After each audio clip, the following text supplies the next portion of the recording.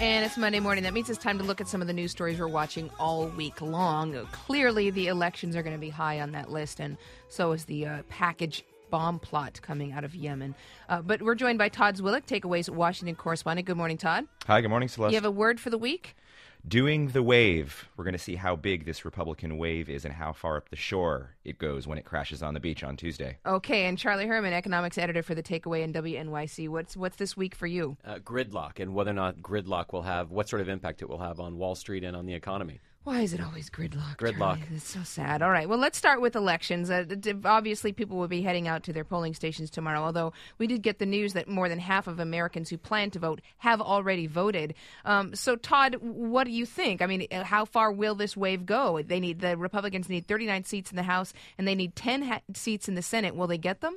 Right. Well, all we can go with is the learned crystal ball predictions of all the prognosticators in Washington. And right now, most of the estimates have Republican gains somewhere between 45 and 65 seats. Now, of course, both of those numbers are beyond the lower bound there of 39, which is what you said. Republicans need to take over the House of Representatives and install Speaker John Boehner into the Speaker's chair, give him the gavel. In the Senate, it looks less likely. Chances of a Republican takeover are put only around 10% or less. It looks like certainly Republicans will win Democratic Senate seats in places like Indiana and North Dakota, possibly even Wisconsin. Washington's too close to call. But some of those firewall states, California, Connecticut, where Democrats have been campaigning heavily, look like they probably will stay Democratic, which would mean in that case no Republican takeover of the Senate and a split Congress. Okay. And, I mean, clearly in light of the events over the weekend with the foiled bomb plot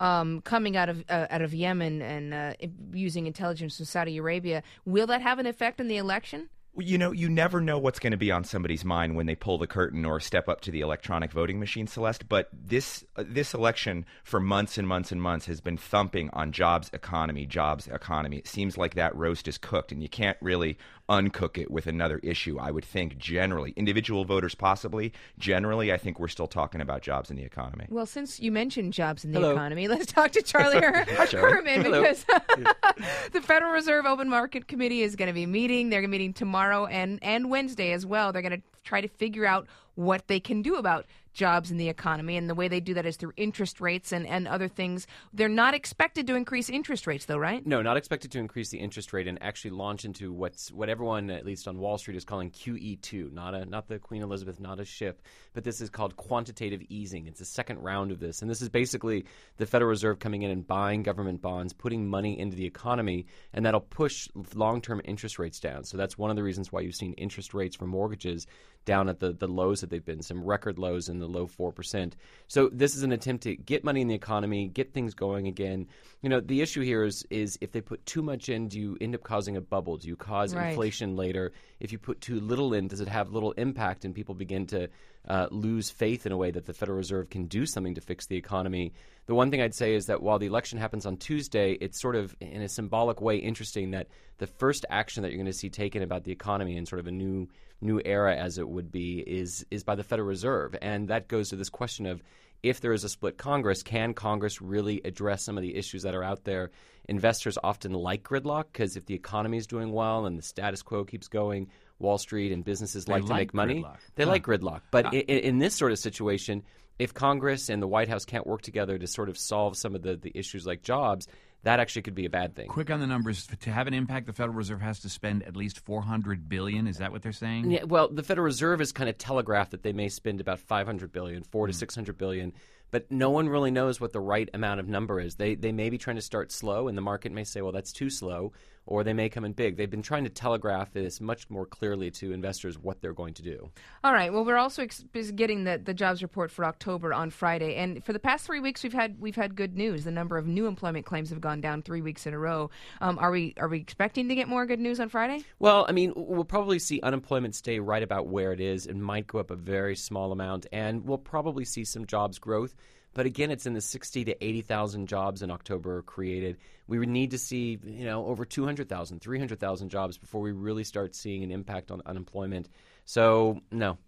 No, but I mean, quick fact check on the White House. The president is out stumping and saying, look, it may be really, really slow, but jobs are are coming back into the economy. And that's true. Jobs are coming back in the economy, but with an unemployment rate as high as it is and not coming down, we've had this discussion before. It's how do you campaign on the things would have been a lot worse bumper sticker doesn't always fly so well. Right. All right. Well, Todd, the president is leaving the country as the elections approach. Right. He's going to Asia. Of course, he's going to be attending the G20 summit in South Korea, but he's also going to be visiting India and Indonesia and Japan. Why is he going now?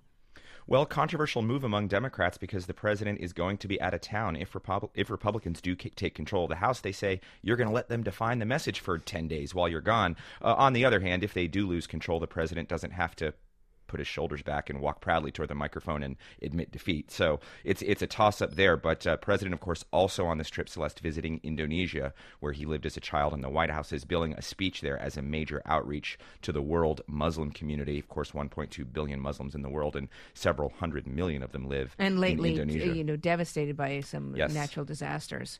All right, well, Todd, you're going to be busy on election night because on takeaway.org, you're going to be streaming live video as returns come in. I understand you have cardboard puppets of the candidates. Not puppets, but cutouts. Yeah, we won't be speaking through them, but yes. All out, an actual map and pie charts that include real pie. Charts.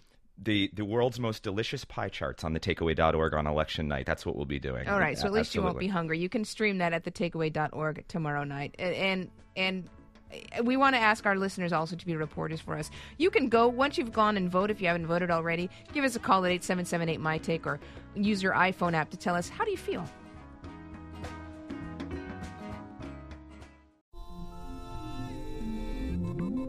I'm David Remnick, host of the New Yorker Radio Hour. There's nothing like finding a story you can really sink into that lets you tune out the noise and focus on what matters. In print or here on the podcast, The New Yorker brings you thoughtfulness and depth and even humor that you can't find anywhere else. So please join me every week for the New Yorker Radio Hour, wherever you listen to podcasts.